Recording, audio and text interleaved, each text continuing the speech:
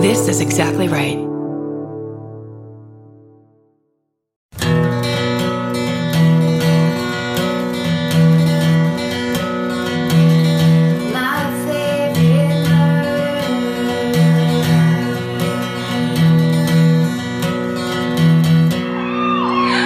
What's up, Boston?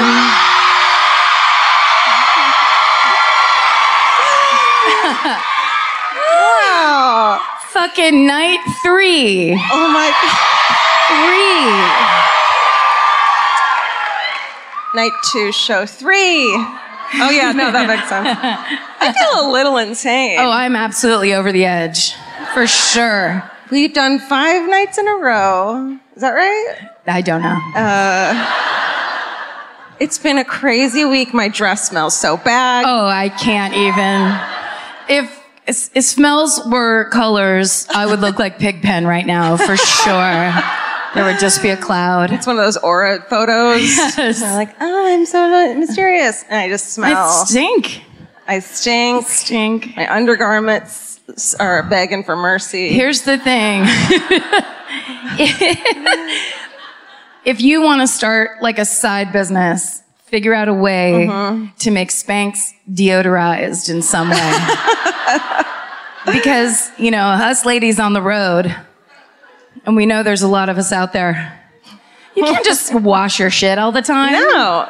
And I personally think washing something in a hotel sink is grosser than just wearing it 5 days in a row. Hard to tell, but... I did, you know what, I didn't tell you this, but when we were in New York, we got hotel rooms that had like separate bathtubs, which is like the only way I'll take a bathtub if there's not a shower, just rinsing other people's bodies into it. Ugh. Which now I've learned the bathtub is the same fucking thing, because when I got out of the first night, we would get to, I didn't think about it. Yeah, I know, you don't need to explain. Okay, right. I came out with someone else's body glitter all over my fucking body. What? Swear someone went to a fucking rave or something the night before. Or like Rebecca Romaine after she played that one part in that one movie. Exactly. And just blue sparkles. Came out and I was like, I didn't put anything sparkly in the bathtub. That's hilarious. Never again. What if someone got a hotel room just so they could fill a bathtub with sparkles and then get into it? Then I want to be their best friend. Right. Like, my family won't let me be myself. I have to go into New York City and have an anonymous bathtub experience. Yeah. That's really funny that up until that point you thought that the bathtubs were very sterile. I know. Sterile environments. No, I know. I feel foolish. What are you going to do? Look. Listen. This is how we learn. Yeah. And grow. Yeah? That's right. Slogan number 1. Keep your eye peeled for all the other ones. If we're doling out advice to traveling women, may I... And we are. And we always are. That's the point of this show. I would suggest having a hardcore homework podcast so that you don't have time to get into drugs and alcohol while you're on the road, because you're sitting in your hotel room working on a story that you've changed 5 times in an hour. Poor Steven. Steven, can you get me pictures of... Oh, no. He's not here. He's not here simply because he can't leave you can't work with us on the road. We're insane. Literally every 5 minutes, never mind, I can't do that murder. It's fucking horrible. Can I do this one instead? Because we have to check with him to make sure the other one's not doing it. Wait for the okay, you get the okay, and then you change your mind immediately. Yeah. Just keep asking and asking. Yes. Poor Steven. He likes cats, and he likes Georgia's cats, and that's about it. You know how sometimes we're like, I really love looking at crime scene photos, and Karen doesn't, and some people do, and some people don't. Well, he just has to look at photos for us to pull for the live shows. It's very sad. It's so sad. Just like you just realized bathtubs are dirty, I just realized how sad life is for Steven because of us. It's too bad we don't pay him anything. It's all volunteer. He's like our intern. That's not true. Just like how Vince was like, people always say to me, like, it's so nice that you helped them out on the road. And he's like, I get paid. Yeah, motherfuckers, we pay him. I'm not like, husband, do this thing for us, please. We're like, can we hire you? Because we're going to ask a lot of you. Exactly. And we don't want to feel bad about it. We'll pay you more than average so that you do way more than expected. But we're having a great time. This is not complaining. No. God. Seems like it's important to say. I wonder if I should tell my story from last night. Oh, wait, first, let's take a look at some outfits because we didn't do this last night and it was absolutely heartbreaking when we realized it afterwards. I think the only important thing, I have a dress on, there's cheap shoes. Everyone knows this by now. But Karen, let's talk about your dress. Well, okay. Thank you. Oh, thank you. No, don't. You don't have to. Thank you so much. I ordered this randomly off of Land's End, which is a catalog that actually cuts clothes for people who wear clothes, like human people who wear clothes. Not like hanger bodies? Not hanger bodies, not teens. Just a lady, maybe a lady who's got her own farm in upstate New York, something, I don't know. A person that just wants to be in the world. But, so I ordered this dress because I was like, that's a pretty pattern, that's fun. And then it came, I tried it on, miraculously it fit. I was just like, God damn you, Land's End, thank you.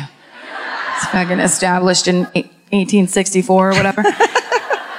And then, as I'm trying it on, I'm like, what do we have here? Yeah. Pockets! I didn't even know! It was like my birthday surprise from Land's End. They were all sewn.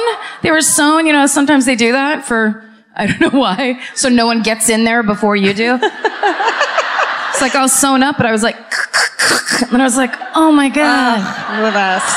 Look at how deep those pockets are. They go so deep. Oof. Those are her cough drops. My cough drops. It's like they knew that the Marge, who owns a farm upstate, is not going to go to wherever she's going to wear this dress to, and not need pockets. Yes, we all need fucking pockets. We all need pockets. I don't and have pockets. Someone sent us this, but I love this idea that they stopped putting pockets in women's clothes because they didn't want them to carry concealed weapons. What? Yeah, that's what I heard. It might be a rumor, ladies, but I love it. And get me a switchblade, you guys. Carrying concealed weapons. Yeah, tell your story from last night. Okay, so let's see. Last night, at the end of last night we did 2 shows here, which were both amazing. You guys are amazing crowds here in Boston. Yeah. So good. We've seen you riot over sports, so we were kind of nervous that people were going to get mouthy. But everyone's been amazing, and so they've really been great shows. Yeah. But of course, after the second meet and greet, we left her, after midnight or whatever, we get home. Wait, first we go through the drive-thru at Kelly's. At Kelly's. You guys. Jesus, why don't we have that? I mean, California. I gotta fucking, yes, we did it. You don't want to talk about your order? No. Oh, okay. It was really good, but I was telling these guys I had roast beef bad dreams afterwards. You can't just eat a big handful of roast beef at like 1 a.m. and then be like, everything's fine, good night. It's like, bad things happen. Mm-hmm. You were in it. We were escaping things. Well, I was there with you. It was very roast beef. Real and scary. Yeah, we were escaping roast beef. There was a roast beef tidal wave. Like the molasses flood, but roast beef. So we're like, we finally get to the hotel. We split up our food and we're walking through and we all say goodnight. These guys get off on a floor under mine. I get off on a floor and then I'm walking down the hall and I hear the pitter patter of little feet behind me. And I'm like, if this is someone that was at the show. So I just start running up the hall. So I was so fucking close. I was like 15 feet away from bed and roast beef and like feet up and I hear them running too. Oh no. Chasing you. So I stop and turn around and they all stop. It's like 4 girls. They go like this. Like from the show. I assumed they could have been staying there and just having some fun. I don't know what was going on. But I just went, good night. And then I went into my room. Maybe I'll meet you at a later date. But fuck no am I going to talk to you right now. Oh my God. You have french fries getting cold. My eyes were bright red. I couldn't feel my feet anymore. I was so tired. I have the light flu. No, it's fine. Maybe I shouldn't have told that story. It seems very Mariah Carey 99. That's not how I meant it. But this isn't. This is My Favorite Murder, the podcast. This is the podcast, My Favorite Murder. That's Karen Kilgariff. That's Georgia Hardstark. Yes. We're very, very happy to be here with you. Very happy to be on the road. And especially that not like how Brooklyn was serving canned wine at the live show. That got loud. Because did you guys know that in a can of wine, here's a fucking insider tip that says it on the fucking can. It's 2.5 glasses of wine. It's not a can of wine and like a can of beer. They didn't tell anyone that. Yeah. It got drunk, the part of the show. And Vince has a theory that when they make a drink this special where it's like the My Favorite Murder can of wine, or people are like, well, I have to have one. I mean, like everyone's just going like, I wouldn't normally, but give me 4 cans of wine, please. I'm going to go off tonight. It's happening. Yeah. Should we sit down? Well, let's do it. You guys, how cute is this tiny table? How cute is this table? It's the tiniest table. It's just the littlest table. It's a tiny table. This table is a set piece from the new PBS series, The Miniaturist. You may have seen it when you guys came here, probably for The Price is Right Live. That was here in this theater. We still have to get information about it. We haven't found out about any of the... Was Plinko there? I don't know. Did people win actual money? Did somebody drive a car onto the stage? That can't happen. Oh, that would have been the best. Yeah. The huge wheel. Did they have a miniature size of the huge wheel? Hence, maybe the table. Was it this? We pulled this off, and it's got all the numbers. $1. Who goes first? Oh, tell them what this is. This is a true crime. Oh, this is a true. Let me say my line. Do you want to? This is a true crime comedy podcast. Uh-huh. We like to warn people because we also should define. Sometimes there are people that come to these shows with people who really like the podcast. They've never heard of the podcast before. We like to call those people drag-alongs. They don't know what's going on. They're just trying to be supportive of their friend or mate. They got offered free dinner, and they're like, fine. Fine, I'll do this thing with you that you keep talking about that I don't understand. Right. Fine, I'll sit next to you while you cry and do weird shit.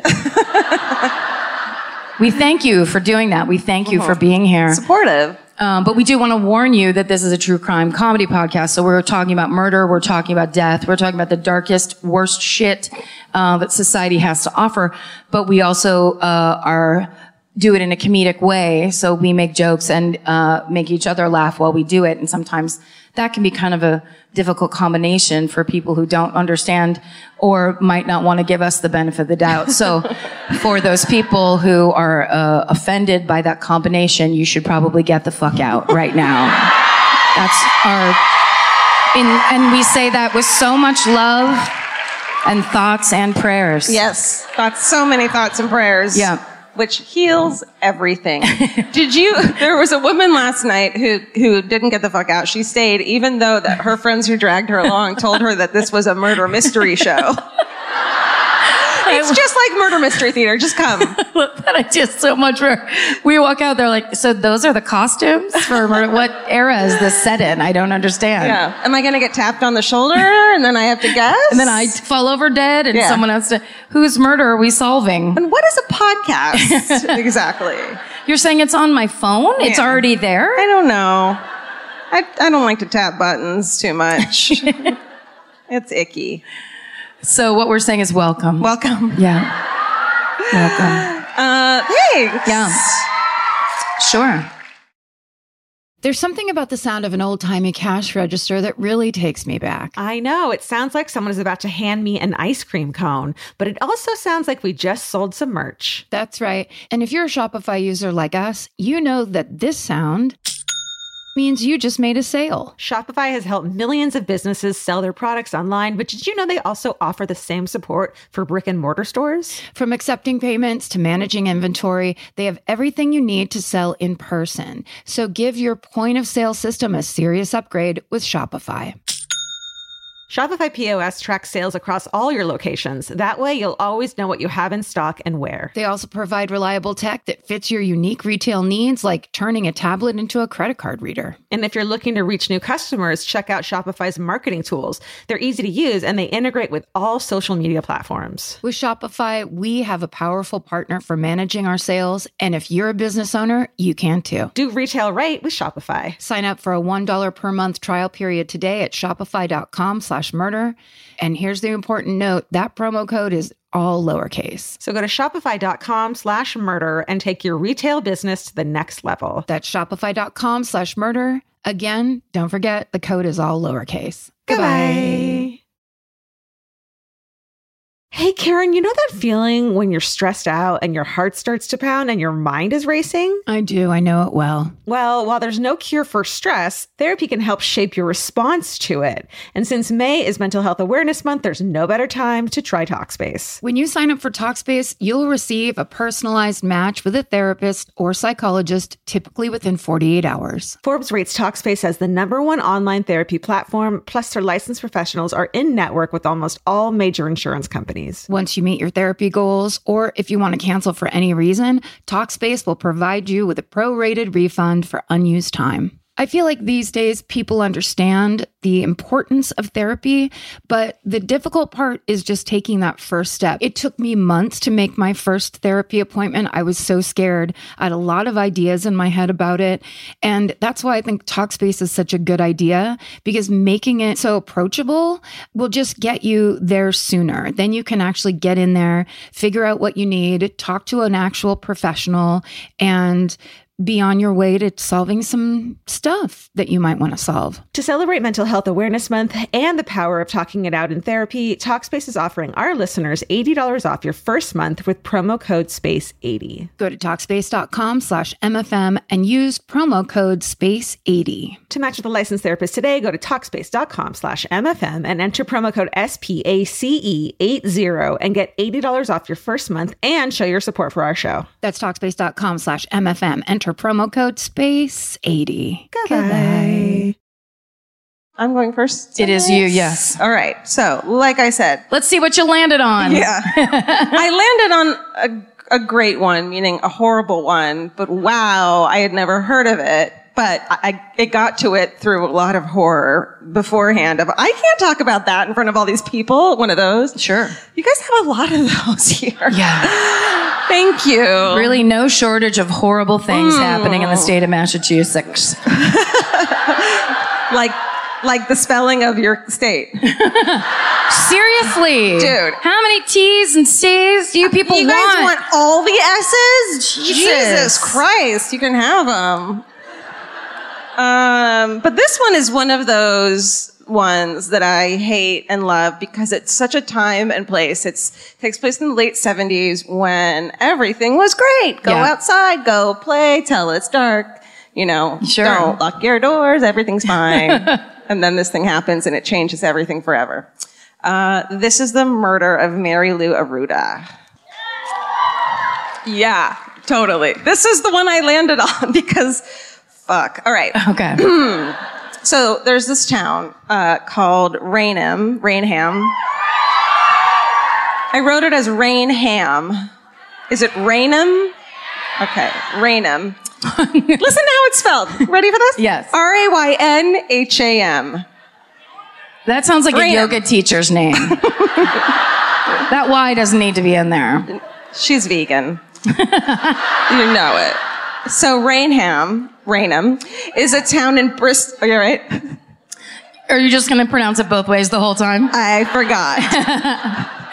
Well, you see it phonetically, you just say it even though it's wrong sometimes. Sure. And that's how you get a podcast. Worcester. Worcester. Yeah. Oh, we've learned all your lessons. Now we're just scared. Sorry. Yeah. So it's a town in Bristol County, Massachusetts, located just 32 miles south of Boston and 22 miles northeast of Providence, Rhode Island. Where everyone keeps telling us to go. Back in the late... What happened? You looked like you were going to tell them when we were going to go. And they were just like, no. Back in the late 70s, Raynham was a small, safe bedroom community with a population of about 8,000 people. Oh. That's not a lot of people. But then an event occurred which changed life forever there, as it always fucking does. One resident said it was like someone ripped the canvas of the Norman Rockwell painting, which I think is like such a symbolic thing. Okay. All right. September 8th, 1978, about 4 p.m., 15-year-old Mary Lou Arruda, she's a high school sophomore, wee baby angel. She was on the cheerleading squad, normal girl. She gets on her bike. It's an orange 10-speed, and she heads down the 1-mile ride from a friend's house toward her home along Dean Road. At the time, it was like a dirt road surrounded by beautiful forests. I'm sure it's turning into fall, lovely, idyllic place. About half an hour later, a boy finds her bike on that road and takes it home to her family's house. Like, it's such a small town that just like, this is Mary Lou's bike. I'll take it there. And of course, her family's like, this isn't fucking right. And immediately call the police to report her missing. Thankfully, Raynham Police Department aren't like police departments that we talk about all the fucking time that were like, I bet she just ran away. Goodbye. Yeah. Thank God they weren't fucking like that. And this is actually a really interesting story because it really is a great example of how police should be. Police officer David Bonaparte, he immediately sounds the alarms when he hears what's going on. Most police departments at the time require at least 24 hours before declaring a person missing, but Bonaparte was a rookie officer who hadn't even yet been to the police academy, and so he went against conventional wisdom immediately. He was just like, you know what, I'm a cop too. I've watched so many episodes of Beretta. I have this, you guys. I have it. I don't know how that works, but that's what I read, and I wrote it. The end. That's how we do it. That's how I do things. So his quick reaction, along with the action of the rest of the police department, and a lot of people think ended what could have been a long career of a potential serial killer. Within minutes of Mary Lou's abduction, then Chief Peter King, so Chief King, he's the chief and the king. Yeah. I bet he got so much shit for that. He and his department preserved the crime scene on that fucking dirt road. They go there, they gather evidence that probably wouldn't have been around the next day because, drivers and all of this stuff. So they got photos of the tire tracks. So next to where her bike was found, there were a tire track that looked like it had accelerated away. So they get photos of the tire tracks, and they note that the tire tracks show abnormal wear pattern. And also nearby, they find a Benson and Hedges cigarette butt. Those are the kind my mom used to smoke. Oh. Benson and Hedges Lights 100s. And we'd walk down to the store and buy them for her. How much did they cost? You remember? No, it was probably $3 or something. Okay. It was whatever she put into our hand.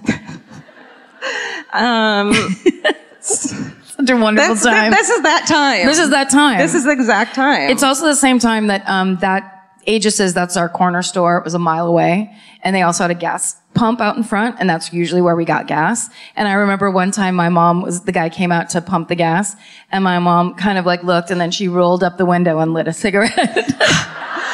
At the gas pump. Oh, no. And she's like, oh, here's how I'll solve the safety of the exterior issue of blowing us up. Jesus. He just fucking hotboxed my mom's Benson and Hedges Lights 100. With children inside of it. Yep. Yes. Oh, the olden days. Times were so much better then. No, they weren't. They were terrible Yeah, then. it wasn't good. It was great for adults. They could do whatever the fuck they wanted. I mean, they partied like fucking crazy. They did. All right. So they also found the cigarette butt. They picked that fucking thing up. They're on it. And they're also able to immediately get statements from several witnesses who had been driving in the area, and they reported seeing a green car with a black racing stripe driven by a man with dark curly hair and dark rimmed glasses. They saw him drive by multiple times. A few people did. And they also saw that car driving away. Someone was like, I saw something bulky in the passenger seat. So they think that that's the person who abducted Mary Lou. An extensive search is conducted for 3 days in the area where she was last seen, including hundreds of police dog searches. So they're fucking searching the wooded areas. On September 10th, police circulate a wanted poster containing the sketch of the driver and a description of the bright green car. I couldn't find the sketch anywhere, which fucking sucks, because I just want to see that. And I wanted Steven to have nightmares for days. What if we just start telling Steven to look up like surgery photos and shit? Steven, can you get me a picture of a brain being dissected? Oh. It's personal. I need it for the show. You know, I don't actually need it. Just airdrop it to me. So then on September 13th, police get information about a dude, and along with that dude, a photo, and they're like, oh shit, this guy looks just like the composite sketch. His name is James Cater. He is a 32-year-old dude. He's a donut maker from Brockton, Massachusetts. I know, you don't want to cheer now because I just ruined it for you, but also, donuts.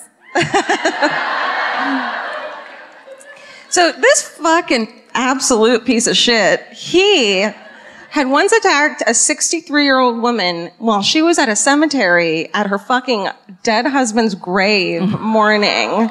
Come at her with a chair leg, but she had escaped. What the fuck? Just the leg or a whole chair and he only beat her with the leg? I don't know. Okay. Sorry. I pictured breaking up, but that would make more sense. I pictured him being like, but... How far did he move with the chair? That's all I want to know. Yeah. Not important. Then, this is important, a decade before Mary Lou's abduction, in 1968, Cater had pled guilty to assault with intent to rape, assault and battery with a dangerous weapon, and kidnapping when he had abducted a 13-year-old Andover girl who he had run off the road while she was on her bicycle. Fuck. And then he forced her into his car, drove her about 30 minutes out of town into a wooded area. She had fought him off and run, but he caught up with her, and then he had tied her to a tree where he had strangled her until she lost consciousness. But when she woke up, he was gone and she got free and escaped. Shit. He had served a prison sentence for this. He had pled guilty. He was like, I fucking totally did that. He served a prison sentence, but was, of course, I don't know how long he served. Wait, I could probably put math in my brain. Do it. We'll give you 30 seconds for quick math. I need 6 years. He served a prison sentence, but was released 4 years ahead of schedule. So you got to, here's the thing. When prisons are full, get the people who attack children out first. Yeah. That's important. There's so many people who had a minuscule amount of pot on them that just need to keep them in. Anyone of color, please. But yeah. Oh, a white dude. Yeah, no. The white dudes that would fucking try to rape children. Right. Being fucking sarcastic. None of that should have been sarcastic. Sorry. Okay. So he was released ahead of schedule. It's terrible. And in 1976, he had started hanging around the Bridgewater area because he was going to therapy. Where the hospital is? Yeah. Uh-huh. It's the director of the Bridgewater Hospital, everybody. Great job. We love your facility. I hear great, really creepy stories coming out of there. Mm-hmm. Yep. Which I guess is near this place. So 2 years fucking later, Mary Lou disappears while riding her bike home. Yeah. Guess that motherfucking therapy didn't work. The day after Mary Lou disappeared, this fucking dude, James Cater, had gotten married to an 18-year-old. So he was 32. He married an 18-year-old. And I had to check if either she was an Avon lady or from a place called Avon, Massachusetts. You guys have a place called Avon, Massachusetts here. Did you know that?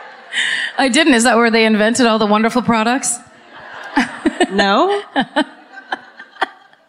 I was like, I'm not going to get that. I'm not going to be like, from Avon. It was like, that's not a place. It's a place. It's a place. Yeah. Also, just the idea of an 18-year-old Avon lady where she's like, I don't give a shit. I'm doing it. So the day after Mary Lou disappeared and they got married, then they left the country on a honeymoon. A week later, when he returned on September 19th, I guess someone was like, the police totally think it's you. You should go talk to them. Because he went into the police station with his new 18-year-old Avon wife and his lawyer. And when he walked into the police station, he looked so similar to the composite sketch that one of the officers, Chief Lou Pacheco, said, "You're not going to believe this, but our composite just walked into the station." Oh, shit. He was just like, hey, everybody. The guy's here. The guy's here. Cater gave police permission for police to search his car. Guess what kind of car he had? A bright green 1976 Opel with a black racing stripe. Actually, we have a photo of the car, I think, somewhere. We can take a look at it. That's Mary Lou. I know. That's the car. It even says Opel on the side of it. Wow. I mean, I hate his guts. That's a sweet car. It's not the car's fault. No. So. But bright green with black is a little too Frankenstein for me. I would maybe a nice rust orange. Okay. And we'll talk about it later. Sorry, we'll talk about it later. It's none of your business. Thank you. That's awesome. Thank you, Stephen, too. As well. The right front tire had excessive wear, just like in the photos of the car, the tire at the scene. Inside the car, they found wedding gifts, but also 2 cartons of cigarettes. Hey, guess what kind? Benson and Hedges. That's fucking right. And 2 pairs of dark rimmed glasses in the glove compartment. He went there with everything that they knew about him. But Jesus Christ. In the trunk, they also found copies of the Boston Globe and the Boston Herald newspapers, both open to articles about the disappearance of Mary Lou Aruda. Just confess. Yeah. It's like he was basically confessing with things as opposed to words. I mean, this dude... And you'll see, he's truly the biggest piece of shit in the fucking world. Also, his alibi for the day was total bullshit, of course. But he denies any involvement. And but okay, you can turn that off. Thank you. Want to see a picture of him? Yes. He sucks. We have a photo of him. Ew. I kind of was, in my mind, was picturing more of a Jim Croce type. Which I know is a deep cut, but that looks like... I don't know who that is. Geez, operator. It's a 70s thing, you wouldn't understand. But that looks like Paul Sorvino in a bad wig.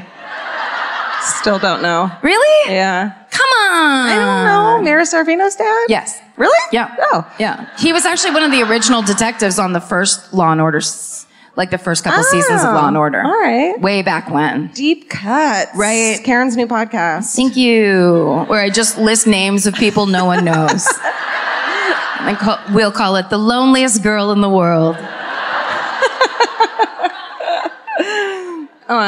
Okay. Thank you. You can take that down because he sucks. Okay.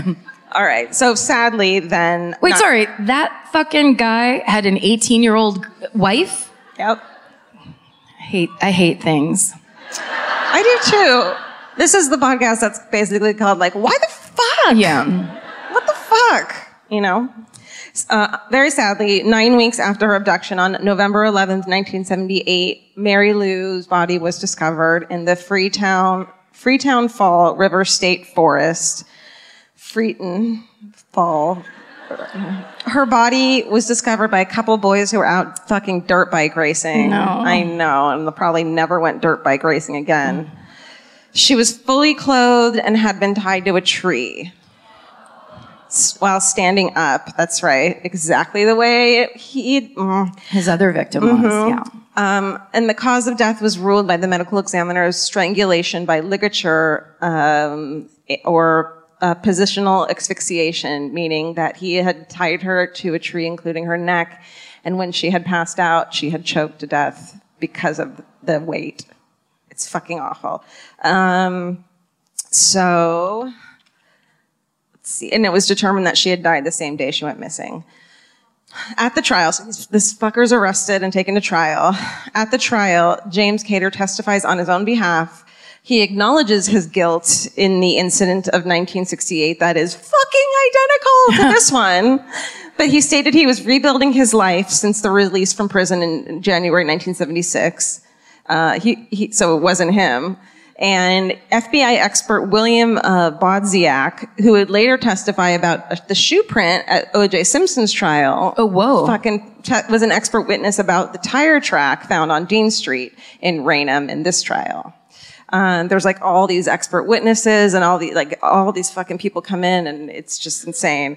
In June of 1979, James Cater is convicted of first-degree murder and sentenced to life in prison without the possibility of parole. But wait, don't applaud. Okay, Supreme Court Judicial Court overturns that conviction in 1979. And the following one, they also fucking overturned in 1985, his other first-degree conviction, because testimony, so they'd gotten all this eyewitness testimony saying that they had seen this car, and remember they were like telling them what they saw. Then they hypnotized all those people, because that's what they did in the fucking 70s and 80s for witnesses. Remember all that hypnotizing? Yeah, it was great. And so they were saying that the hypnotized witnesses that were used to identify the make and license plate of his car shouldn't have been used in his conviction. And so then that third trial comes in 1992. That one fucking ends in mistrial again. He is retried in 96, where his fucking attorney, Joseph Krosky, said that Mary Lou had actually been the victim of cult activity. It wasn't him. Because there was all kinds of, it was satanic panic times, and there was maybe some weird cult activity. You guys fucking know. Not that you guys are Satanists. I didn't mean it like that. You might be. I mean, Never maybe know. you are. Maybe you are. I'm not judging you. I'm kind of judging you. He promised the jurors that they would hear from a witness who saw more than 20 people carrying torches into the dark woods around the time that Mary Lou had been killed. He promised. I don't think he did it. Oh. So 4 fucking times this guy goes to like multi-week trials, and Mary Lou's family, the whole fucking community, the police officers who are all, from what you read, like horribly touched by this fucking case and want to, get this asshole put where he fucking belongs. More than half a dozen motions for appeals, including that, and they all included, putting the family through the crime scene photos, traumatizing testimony by all the witnesses, all these bullshit theories. It would become the country's longest running court case. Whoa. He's finally fucking convicted on December 22nd, 1996, at his 4th trial and sentenced to life. Yes. They can cheer now, right? Yes. Okay, good. That's upheld in 2000 and 2007 when he tries again to fucking get retrials, and the Supreme Court of Massachusetts are like, fuck you, dick. Are you fucking serious? No. If only that's what they said. I'm saying it for them because that's what they all wanted to fucking say. The fucker, James Cater, finally dies from cancer in January 23rd, 2016. Whoa. So it's recent. Very recent. But there are some, what happens in the town of Raynham, there is some at least, everyone's trying so hard to uphold the memory of Mary Lou, and they never forget her. They refuse to let her memory be forgotten or let people say, that doesn't happen in our town. They won't fucking let people do that. So the annual meeting held by the police every year to review policies regarding missing persons, there's this meeting, and right now the chief, Jim Donovan, who's the chief now, he was 10 years old at the time of Mary Lou's disappearance. He begins his presentation every year by recounting her case and saying, quote, "Her memory drives our vigorous pursuit of missing persons." Mary Lou's youngest sibling, who turned 5 the day that her sister's body was found, I know. Was influenced by the investigators who never gave up. Every single fucking time there was any kind of motion or any trial, the investigators never gave up. They always were there in full force. She remembers that, and she becomes a special operations sergeant with the Massachusetts Department of Corrections. Yeah, she does. Yeah, she does. Amazing. Yeah. Another sibling, Joseph, he served as the driving force behind the creation of a soccer field in Mary Lou's memory on King Philip Street in her honor. So people would never say that this sort of thing can't happen in this town. She wants people to remember her. And she's on a plaque in the police station. There's a fingerprinting program for children that's named after her. And she even has a street named Mary Lou Court. And her mother Joanne, when he died, when Cater died, her mother said, quote, "I do believe in a heaven, and I do believe there is a hell, and he's going to rot in it." And that's the story of Mary Lou Arruda. Wow. God damn it. Thanks. That's such a beautiful thing that a small town can kind of kick ass that way, and like the police force can kick ass that way, and then kind of almost set that standard. Right. It's really nice because we hear so many of these stories of they didn't do anything for 3 weeks, and we have to be like, why don't you do it? It's so frustrating every time, even though that was the standard and it was the way things were done and it was the rules then. So you can't get mad at that. But when it's done in a way that it should be and helps convict this dude who had a pattern, an exact pattern of the way he did things. There's no fucking way he would have stopped doing it. No, not at all. So, potentially they fucking stopped a serial killer. Yeah, it's amazing. Incredible. Yeah. Good job, Rainham. Yeah.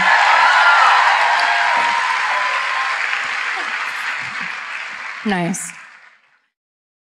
Georgia, have you ever been blown away by the most simple dish at a restaurant, like perfectly scrambled eggs? Oh my God, yes, Karen. And then all I want to do is make that dish at home and eat it every day. Well, you probably could, as long as you have the chef's secret ingredient, Made in cookware. Made in was created to bring restaurant quality performance kitchenware to home chefs around the world. For years, they've built their business by supplying restaurants and top chefs with high-end cookware. Some of Tom Colicchio's most treasured dishes at his restaurant Craft are made in Made in. Whether you're cooking for professional critics or just the critics you live with, your meals will benefit from the quality of Made in products. Like their carbon steel cookware, it combines the best of both cast iron and stainless steel clad, so it's rugged enough for grills or an open flame. It's the MVP of summer cookouts and cook-ins. What I really love about Made in cookware is that it actually makes something like having a Memorial Day barbecue much more convenient because you can keep everything on the grill. If you need to throw,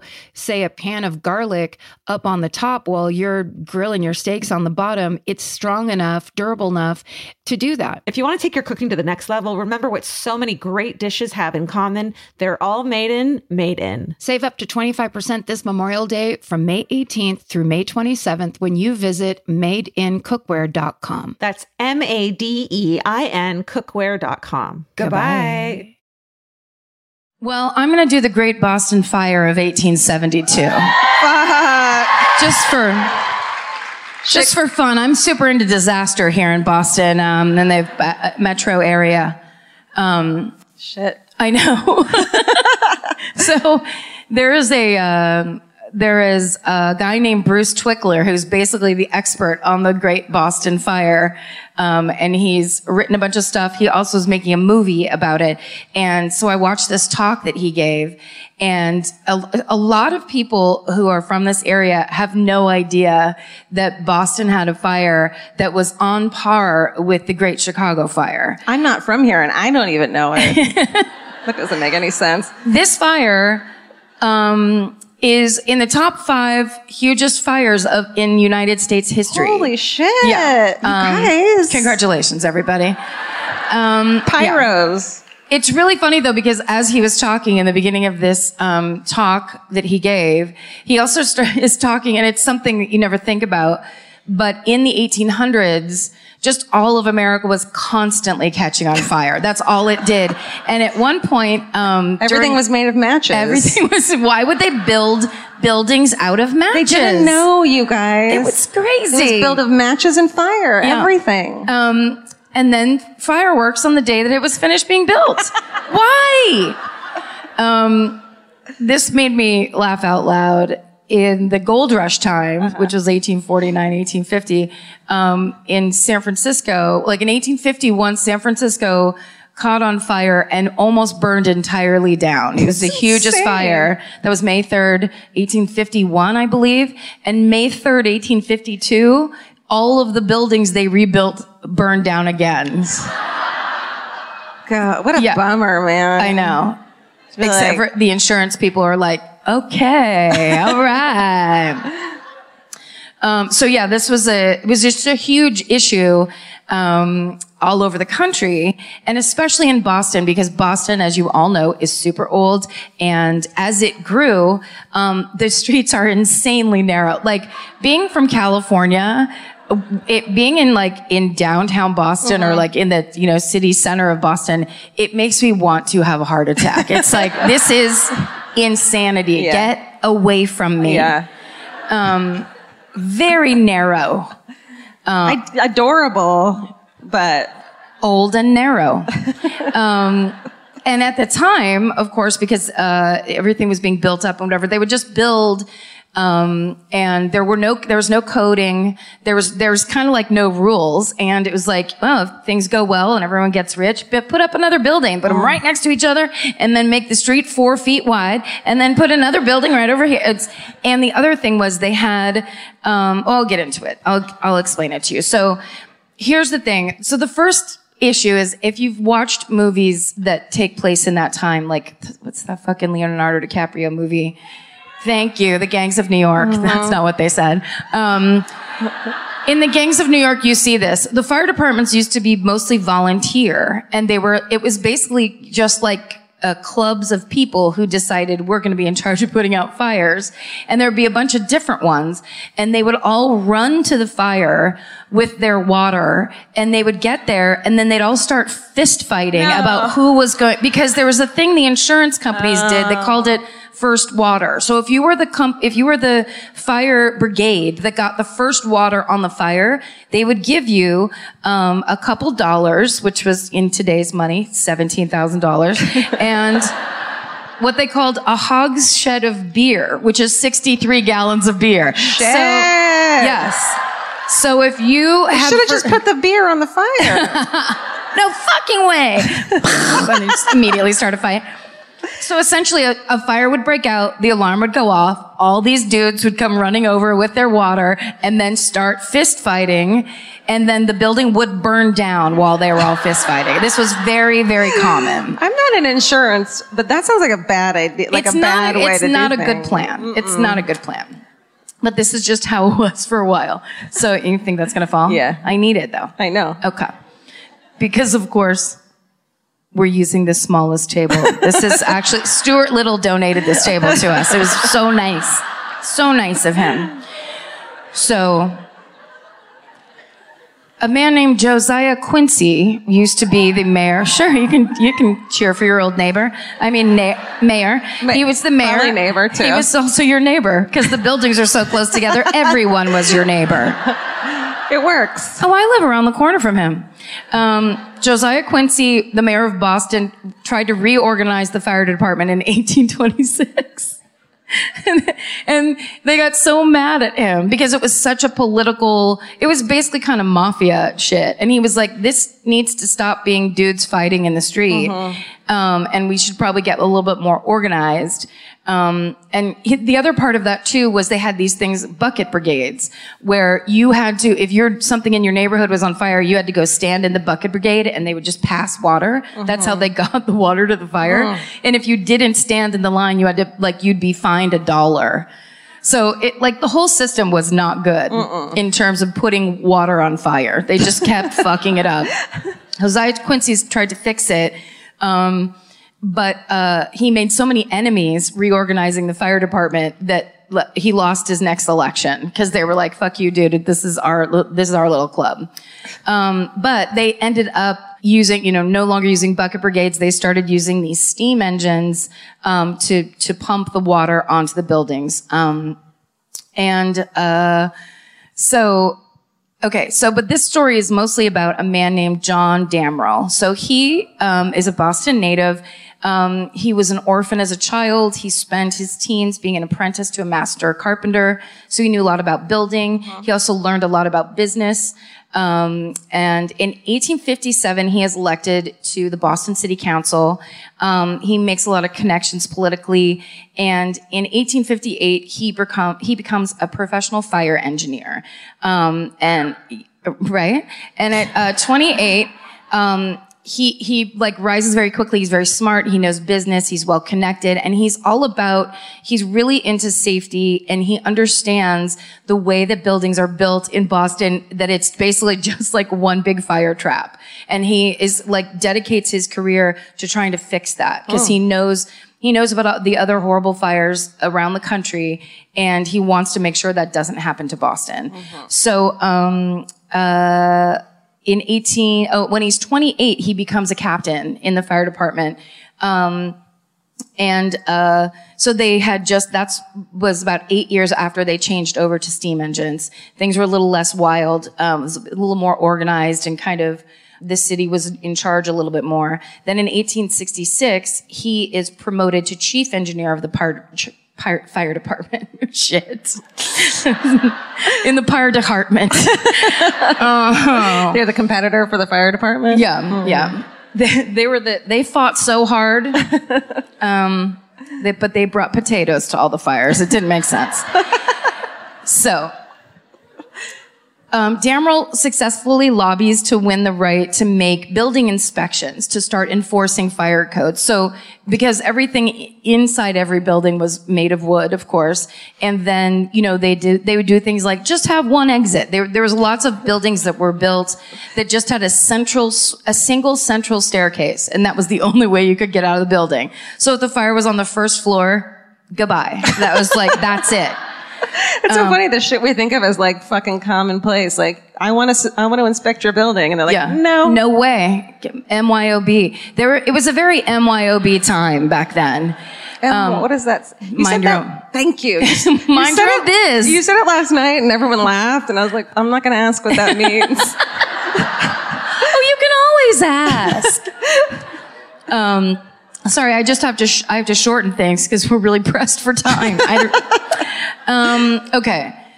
So one of the other campaigns that Damrell really was invested in was getting more water available and more fire hydrants put in around the city, and also replacing the old leaky water mains. So they were like the original pipes that they had laid down, like that the Pilgrims had fucking put in the ground. They were still there, super leaky. The water pressures sucked shit. And he was like, so here's the thing, as we build all these tall boxes of tinder directly on top of each other, we need to be able to pump water if something catches on fire. And obviously, it would make sense that the water board would be like, oh, what a great point. They're like, no, absolutely not.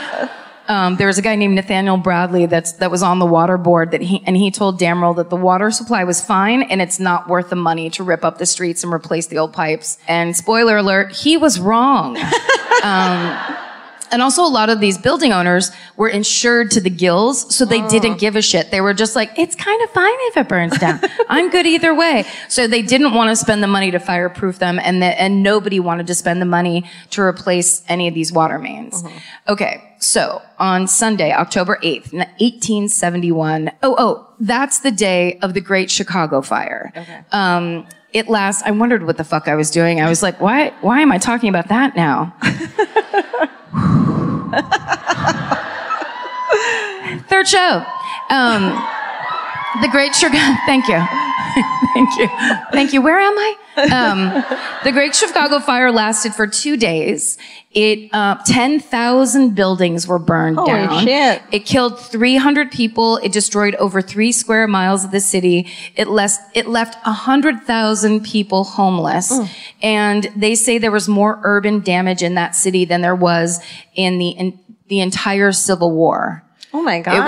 It was that bad. And actually, when I lived in Chicago, we went and saw a play called The Great Chicago Fire. So actually, I know tons about it. We don't have time to talk about it now, but there's one amazing part where most of the citizens, the fire got so strong and so hot that everyone was pushed into Lake Michigan. They just had to go stand there and stand in the water to cool off and to get away from the flames. It's super insane. So when that happens, Chief Damerel takes a trip to Chicago to find out what went wrong, what the problems were, and just so he could learn and take that back to Boston and make sure it didn't happen here. I feel like everyone should be listening to this guy. No.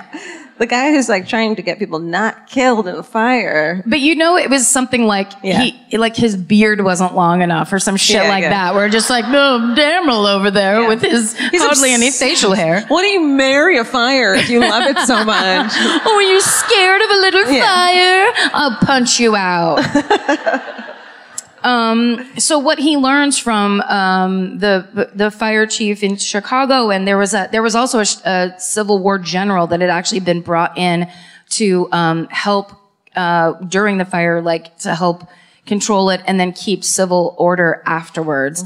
And so they told him all about what went wrong, and they said, of course, everything was insanely dry. The entire city, of course, was made of wood. There were really stiff winds. The fire alarm was delayed, and the firemen were misdirected as to where they should go in the beginning. So the communication was really bad.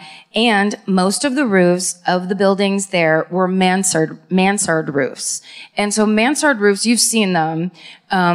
They are the ones that basically, it looks like the top of the roof has like a cuff on it of wood. So even if the front of the building is masonry or brick, the top of the building just has the driest fucking shingles of all time. And it's like 8 feet of it. And so most of the buildings at the time, that was like the style, had that type of roof. And so when a building catches on fire, when the top goes up like that, and then all the top of the buildings are wood, each one catches the next one on fire. And so that's what happened there. They also they tried to do a thing to stop the Chicago fire, which was, they thought, sometimes when a wildfire happens, the firemen go out and they start a fire and backburn so that when the wildfire hits, there's nothing to burn and it just goes out. Well, they thought they were going to do that in Chicago by blowing up buildings. So they went into the fire and just started blowing shit up to be like, okay, then this can't catch on fire. Well, of course, then it's rubble and then all the wood's exposed, and it was like tinder. It just created, it was like pre-setting your campfire logs up and, a little triangle, and it of course did not work at all. It made it worse. And they used gunpowder. Hey. So there's a stiff wind and a firestorm, and then you know what we're gonna do? Blow gunpowder into the air, guys. 5, 6, 7, 8. So holy crap. Yeah. So Damerel comes back to Boston. He makes a report about everything that he learned about the Chicago fire. He puts pressure to get a new firehouse built in the new downtown area. That was the one that was just being built and getting popular, and to make more water available down there. And he also tried to get a building code instated to stop those mansard roofs from being used on new buildings. He's like, we just don't need it. It doesn't even look that good. Also, let's not blow up buildings in the case of a fire in the future. And he is told, look, I wrote it right there, to mind his own business and to stop exaggerating the needs of his department. Oh, yeah. So you're being hysterical. So in October of 1872, there was, this is also one of those things where it's like the combination of just all these horrible, things that happened. There's a horse flu that comes down through New England from Canada. And all these fucking horses get super sick. And it debilitates the entire fire department's horses. They're specially trained and extremely strong horses that can pull those insanely heavy steam engines that they pull from fire to fire. Well, all those horses are like, oh, can you get me some orange juice? I'm dying. So Damerel, when that starts, he's like, oh, fuck, no, okay, we have to hire 500 extra men. Because we got to go back to the days of pulling our own steam engines around. Yeah. Because we don't have any, because all the horses are up in bed. They got better.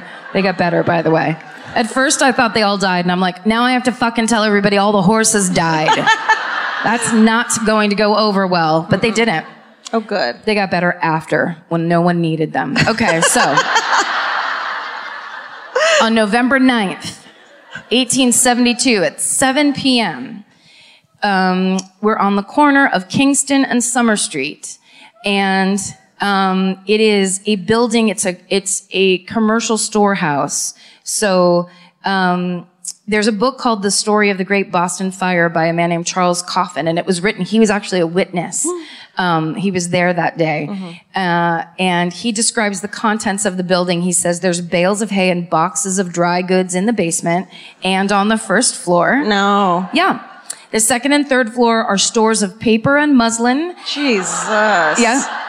Was it like first year anniversary gifts? That's what the store was called? That's the name of the store. Paper and matches and such. On the fourth and fifth are rooms full of hosiery, gloves, tape, muslin, thread, and trimmings, shreds of materials for making skirts and corsets. So the quote is, tinder above, tinder below. Which is what everyone's going to do tonight after the show. Am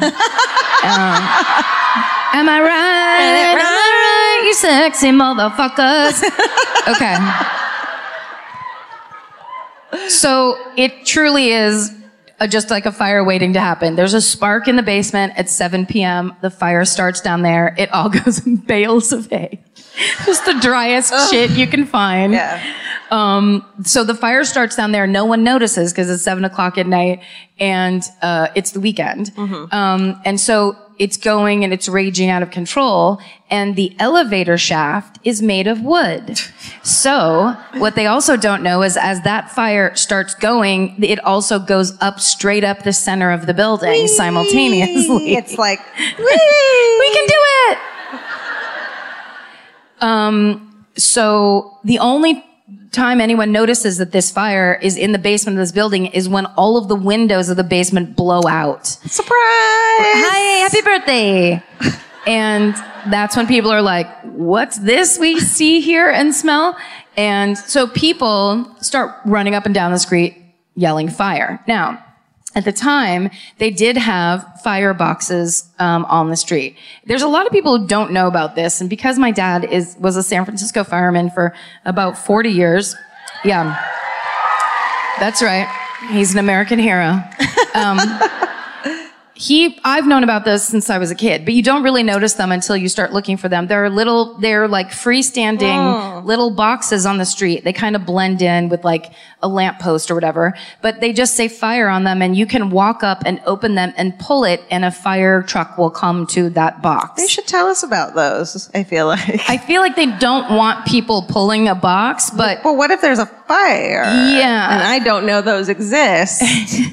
And I can't get my phone to recognize my face to turn on, and so I can call an ambulance. It's me. It's me. Just because I have a face mask on.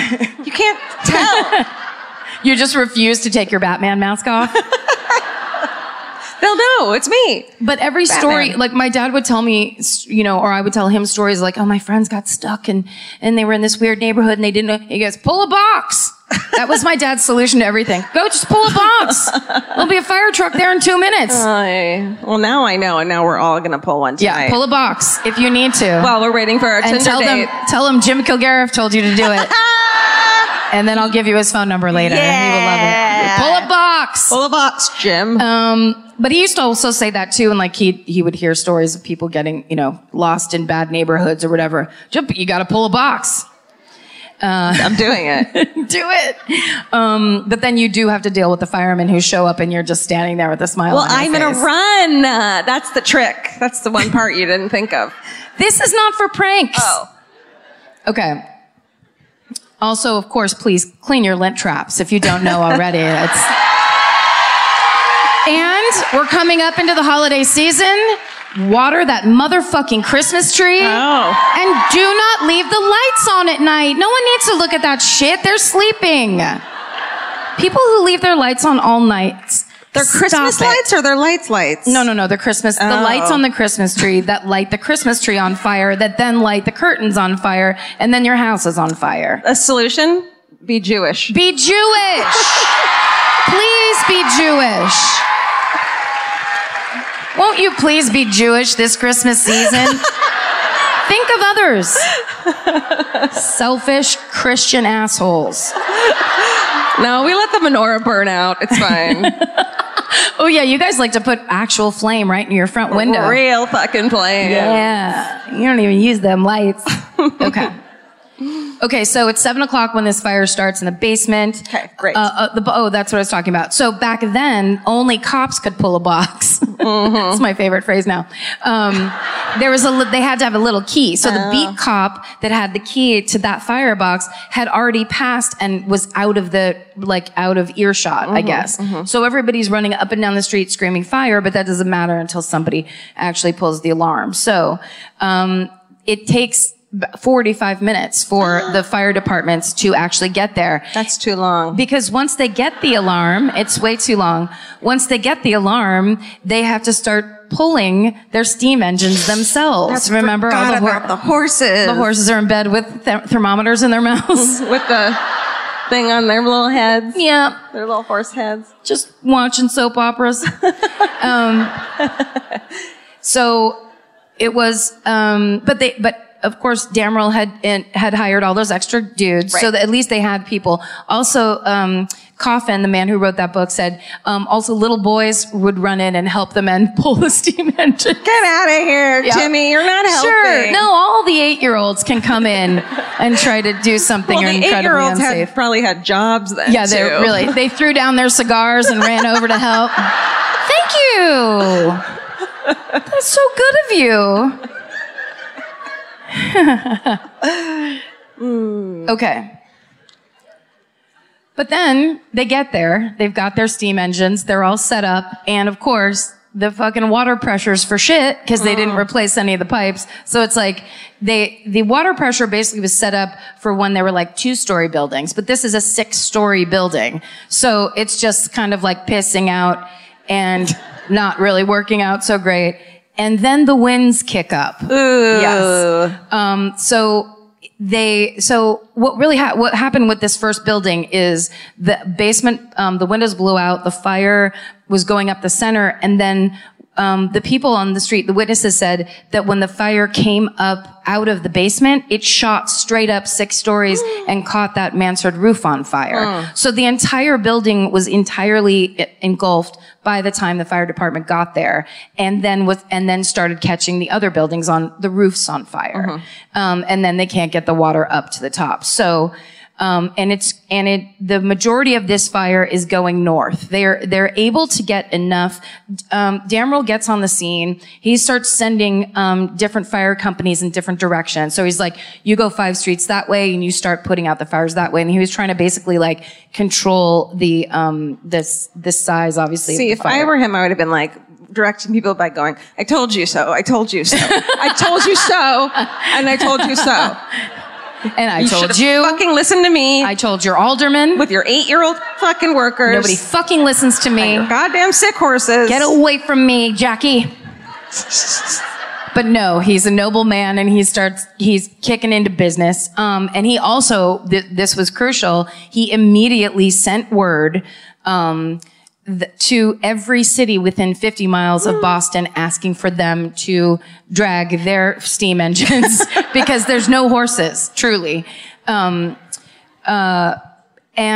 all these cities respond. They say 27 different towns in the area responded and brought, I know, right? Everyone's like, get in there.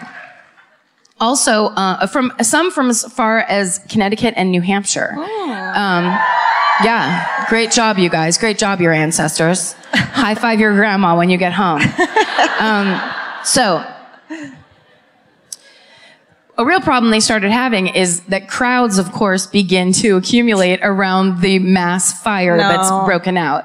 Because there's people that are running out of houses holding like one statue of the Virgin Mary and a washboard. That's literally in that book by Charles Coffin. Those were her prized possessions. Shit, what a life. I mean, not the most fun life, unless she loved laundry. Sure. We don't know. She loved the Lord. But there's looters, of course. So there's people trying to run out with like the 3 things they could grab. Then there's people trying to grab shit they didn't grab. And then there's people who are just standing around like they had nothing else to do on a Saturday. And so there's just all these human bodies. It's just like a mass of human bodies. Within 4 hours, this fire has traveled a mile straight into the heart of Boston's business district. And they say that sailors on the coast of Maine could see it from their ships. It was that huge. Then Damerels called to City Hall. And, we should probably put up, I bet there's at least one picture, right? That could kick us off. Okay, so this is the scope of this fire. And it goes by by where it started, which is up there. No, down there. Yes, 7 p.m. Hold on. Shut up. You don't know. I know. It starts here. Yeah. Right? Yeah. And it goes like that. Yeah. And that's when everyone's like, ooh, look at the fire. Yeah. And then it's like, and the winds go. And then it's like, oh my God, Connecticut, you go this way. New Hampshire, save our docks or whatever the fuck. But then Damerel gets called to City Hall because the mayor wants him to try the thing that he knows is going to work great. What? Gunpowder, blow up some buildings. And he's like, ixnay, it doesn't work. And of course they don't listen to him. And so they start trying to blow up buildings. And that's why they were doing it up on the north side, thinking they were going to contain it at the top. And that's why the fire then spread out like that, is because they were blowing up buildings. And it got so bad they stopped because they were like, oh, I guess you're right about the gunpowder thing. We made it work. This is crazy. Sorry. John, I'm so sorry I didn't listen to you. So at 2:30 a.m., they were blowing up the buildings. They stopped that. An hour later, several buildings blow up on their own because no one turned the motherfucking gas line off. Guys, we've got to get this organized. At some point, somebody somewhere, and it's not John Damerel, I think it's like some genius citizen, what they start doing is they find the biggest pieces of material they can find and soak them in water. Huge blankets. There's boat sails, and they start taking soaked pieces of material and laying them across these roofs so that then when the sparks are going, those mansard roofs aren't catching on fire. And that's the way they ended up saving the Old South Church. The Old South Church is one of the only buildings that ended up standing in the area that it's in. I don't know. It's downtown, uptown. Was it downtown? Town. Southtown? Over in Northtown? Town. It's in town. It's in the town. And people love it. It's such a great fucking church. Oh, it's in the south part, South Church. And that is one of the turning points of the fire. Great. Is people being like, hey, how about we put water on it? How about we stop contributing to the fire and try to fight it? Like, first, can I do my idea of taking all the old pine trees that we can find? No. So the fire is finally brought. Oh, I think, can you go to the next picture? Let me just see what Stephen pulled up for us. Oh, this is a before after. What? Yes. That's some rubble. That says Franklin Street looking up before and then Franklin Street after. That's how bad it was. No joke. And I bet that's probably the widest part of any street in Boston ever. I've never seen one that wide. Crazy. And will you go to the next one? Oh, that's the panoramic. Wow. I mean, nutso. That's bananas. And then wait, there's one more that I really like. Oh. They just sat on the rubble like, why didn't we listen to John Damrell? Oh, man. I really wanted to blow this building up, and now I regret it. No buildings left. 30 people were killed in the fire. 12 of them were firemen who died in the line of duty. Shit. Yeah. Which actually, you have to think, it's actually kind of a small, that all told. Because Chicago had like 300. 300, right? yeah. So it's thankfully smaller, but still. Newspapers report losses up to $90 million in damage for back then, which is over $1 billion in damage today. Shit. But I bet some people are like, yeah, I totally lost my house. Yep. Oh. I guess I better get a new house. Well, 90% of the buildings, that 90% of things that looked like this were entirely rebuilt in 2 years. Wow. And so one of the things that Bruce Twickler says in this speech that I was watching is he says, if you went on a cruise in September of 1872, which was like a couple months before the fire, a world cruise lasts 2 years. So when you got back in 1874, you would come back to an entirely different city. Holy shit. Which would be amazing. Like you'd come back and you're like, why is that department store over there? Like things completely switched around. And the city did use all of this rubble to build Atlantic Avenue. So go down there and you're actually walking on the rubble of the old city. So although John Damrell was initially hailed as a hero among the firemen that he worked with and the citizens that saw him. And there's these stories of like, he was like running up when they called him to City Hall, and he passes by a little boy who's like, my parents are caught in that building, and he goes up into the building to try to find the parent. Like he was incredibly heroic and incredibly brave and fought the fire himself and organized people in firing. He just started firing people.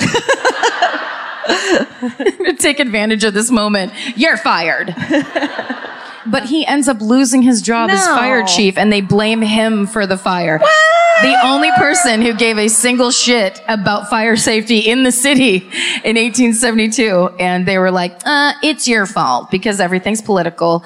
But he didn't give a shit. He goes into politics, and he becomes the city's first building inspector in 1877. And Boston became one of the strictest fire code cities in the country because of this system that he set up. All the ways, like the fire codes that are set up in Boston are because of John Damrell. And that is the story of the Great Boston Fire of 1872. Amazing. That is bananas. That was great. I was riveted. If there had been more table, I would have been on the edge of it. Just hanging off the edge of it? This part, I would have just been staring at you. But instead, I just kept doing weird things with my arms. It's hard to know where to put your body. Yeah. Let's stand up. I think we have time for a hometown. Yeah, let's do it. Let me pull some things from places, from here and pull here. Pull some Spanx out and down. There we go. There's a lot of signs tonight. Yeah, people have ideas. Oh, now wait. Listen. Put your signs you need to listen. down. Now you need to listen to me. Not yet. If you're yelling right now, you're not gonna. I can see your mouth moving. You're not getting paid. I'm gonna do my sister right now. Roommate. That's how she does it. I have to tell you the rules, and if you're yelling, you can't hear the rules. And there's been nights where people didn't hear the rules. Clearly didn't hear the rules. And bad things happen. Yeah. So there's definitely rules and regulations for this part of the We're show. like the fire marshals of hometown. And we're going to marshal the shit out of the hometown. That's right. This is really important, and we would just really... We need it to be a local story. Please don't think you're the fucking exception to the rule of any of these rules. Massachusetts, here. Boston, ideally. We'd love an accent. I've asked fucking 2 nights in a row. She has asked. People think it's not important. It's very important to me. Your story needs to be concise. You need to be able to tell it quickly and clearly. There should be a beginning, a middle, and an end. It's better for people when they're listening. When you get up here, it's very easy to kind of get overwhelmed and lose your place. So you can't be too drunk, although we're not. You can do what you want with your life. And, just remember that everybody hates you if you get picked. So you have to tell quickly. That's the key. It's your night. All right. Let's see. Can I get the lights a little bit? Can we have the lights up? Is that possible? I'm scared. I hate doing this Some lights? so much. It's so awful. It's so... Okay, yeah. I hate this so... I don't know why I do it every time. It sucks. It hurts me in my soul. Oh, Vince is right over there. Walk over to him. Thank you. I swear to God, if she says she's from Florida, I'm going to punch her in the face. Oh, turn the lights down. Swear to She'll God. freak out. You can turn the lights off before she sees everyone. Hi. Thank you. Bring It's those so lights scary. down. You guys don't even understand. I have an accent. Okay. I do have an accent. Are you from Boston? Yes. I live here now. Come over to me and hug me. Hello. Hi. What's your name? My name's Libby. Libby, everybody. Hello. Okay. She brought her purse. I brought my bag. Libby, where are you from? I am from Acton, Massachusetts. It's about 40 minutes outside, right by Concord, if you know the Battle of Lexington and Concord. Yeah, we love that bell. Yes. Oh my God, it's such a good bell. Yes. And so this is fresh, actually. This is a new nugget. My mom texted me Friday night and said, "You'll never guess this. So-and-so stabbed his parents and girlfriend." And I was like, "Oh, I'm sorry, what? You can't just text me that, like, casually." That's a call. That's a phone call. I call her. And so I guess this guy went with I went to high school with him. He's 25 right now. He went to, he sought mental health help with his mom earlier that day. He tried to get help. They sent him away. He goes home. He thinks demons are in his head. He thinks demons are telling him to kill his girlfriend. So he strangles her. He's strangling her. The dad hears her screaming, and so he goes in. The guy grabs scissors, stabs the dad in the neck. His own dad or his own father? His own father stabs him in the neck, and then the girl's trying to help him, so the guy stabs his girlfriend in the chest. The mom walks in. He's freaking out. And they finally, people came to help, and then they were like, "Oh, do you know your rights?" And he said, "Yes, I'm a murderer." And that was... Did you know him in high school? I had some classes with him. I never talked to him. I didn't think this would happen. That's banana. You know? I never saw it coming. No, I know. I We never did. do. Yeah. You know? Yeah. And so the dad is expected to not survive, and that's... And the Yes. girlfriend of the mom are... The girlfriend, I think, is supposed to make it. She's in critical care. The mom is okay. Oh my God. Libby. And he's in jail. He's being held right now for a psychiatric evaluation. Yeah. Holy shit. Jesus. But he tried to get help before, so that they let him go. Yeah. Yes. That's a very good point. Very You upsetting. need to fund mental health. I don't know who...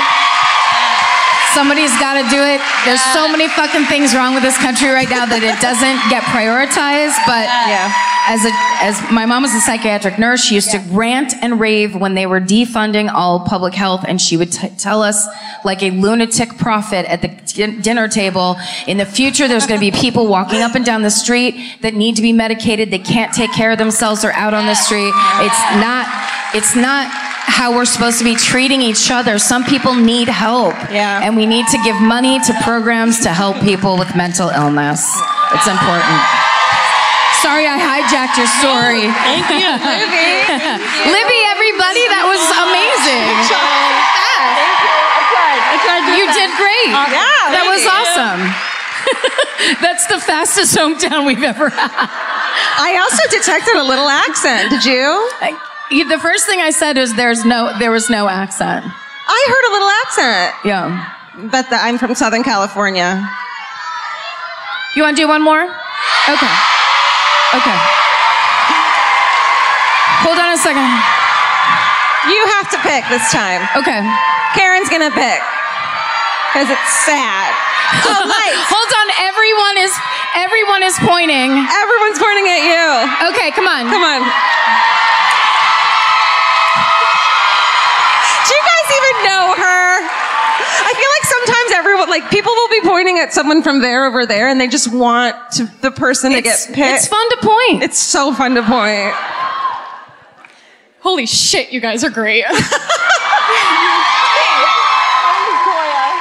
is it? Joya. Joya, everybody. Hi.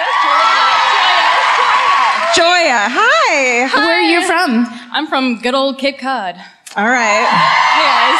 Why do you know everyone here?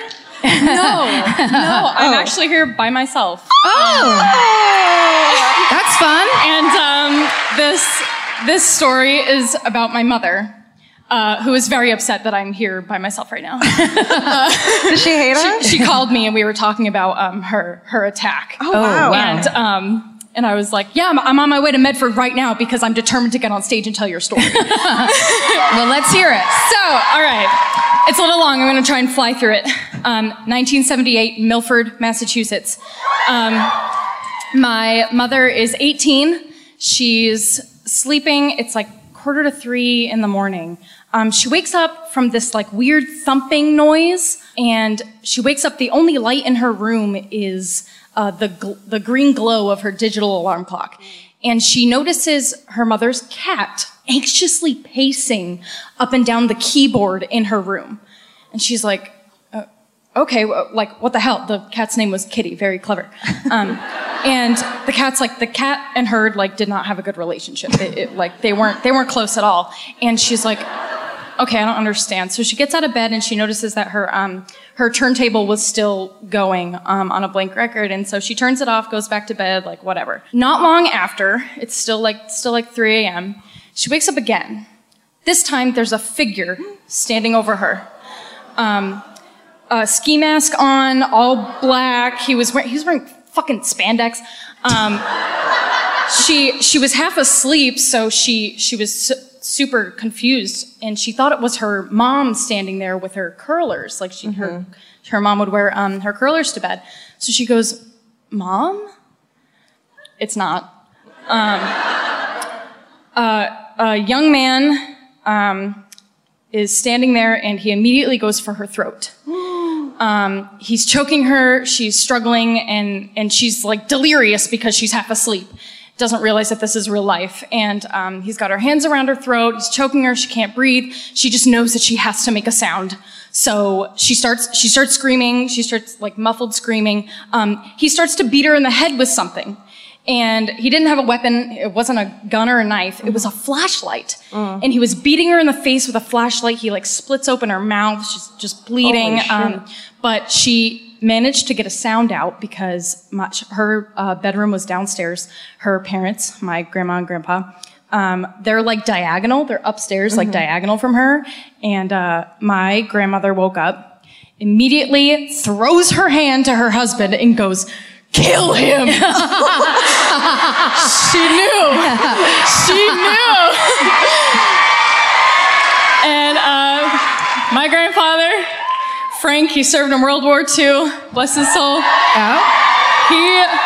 He's ready. He takes his leg, he swings it out and slams it onto the floor like, "Fucker, we know you're down there, I'm coming." Shit. And the attacker is still on my mother. He like Spidey mode, like leaps back, and he's like, "Abort mission." So he books it out the back, where he came in, like the laundry room door or something. And my grandfather he doesn't run. He leaps down the stairs. He doesn't even touch a single step, and he ends up in the doorway like this. In his underwear. Old-timey high-up underwear. Like tall man, just like, as my mother called it, gorilla mode. Yes. And he's like, where the fuck is he? And my mom, surprisingly, she doesn't really know how she fought him off, how she ended up on the floor, but like face covered in blood, she's super calm.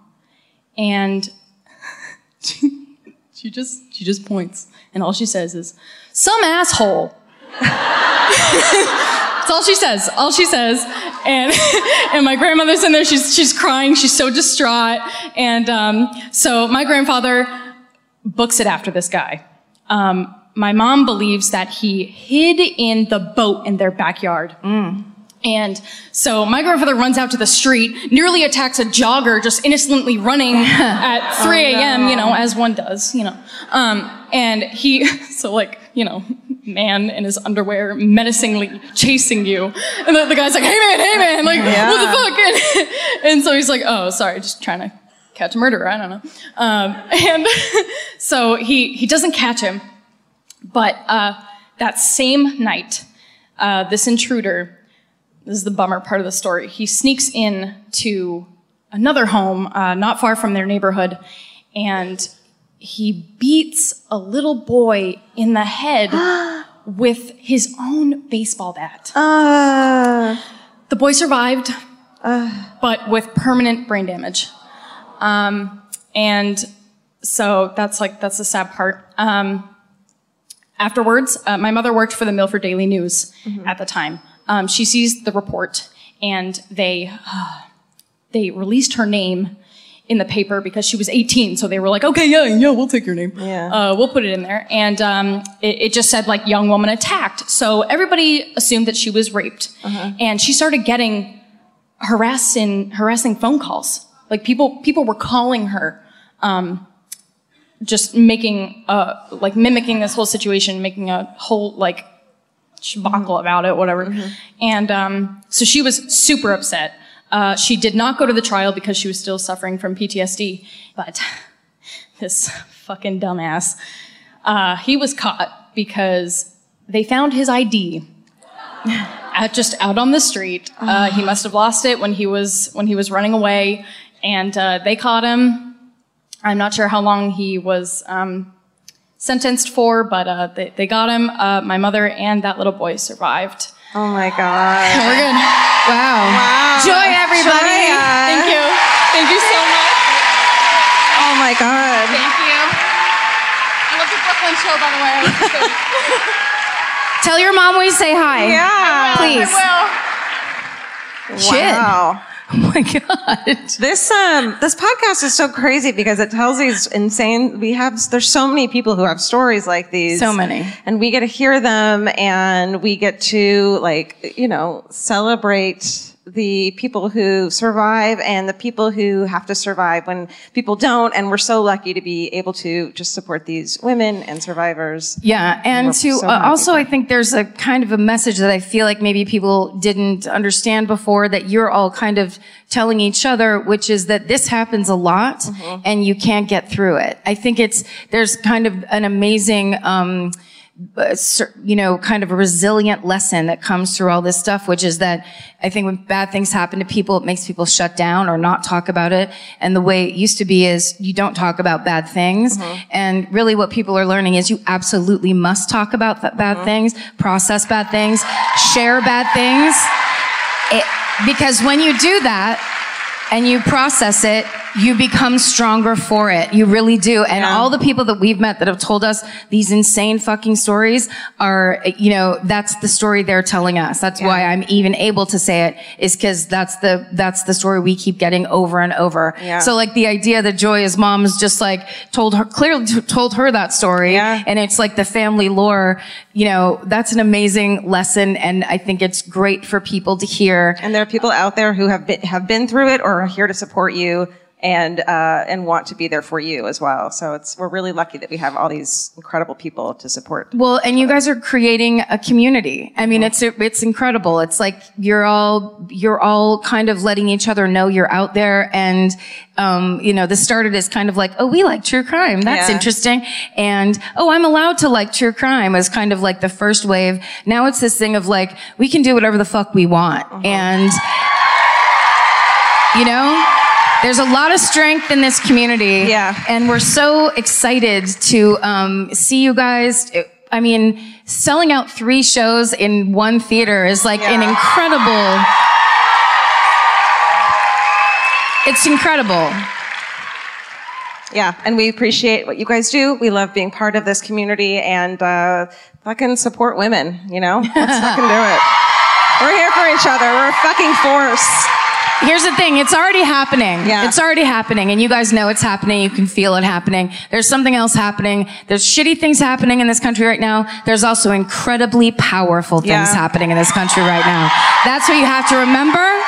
You have to remember you have each other, that we all have each other, and that we are all already connected. Yeah. And that's amazing. And we're sharing each other's strength, and it's fucking amazing. And let's do it. When you tell your story to other women who support you and have been through it, it's fucking incredible. And we can do incredible things with that power. Yeah. Yeah. So do that. Do that. Do all those things we just listed, and also stay sexy. And thank you, Boston.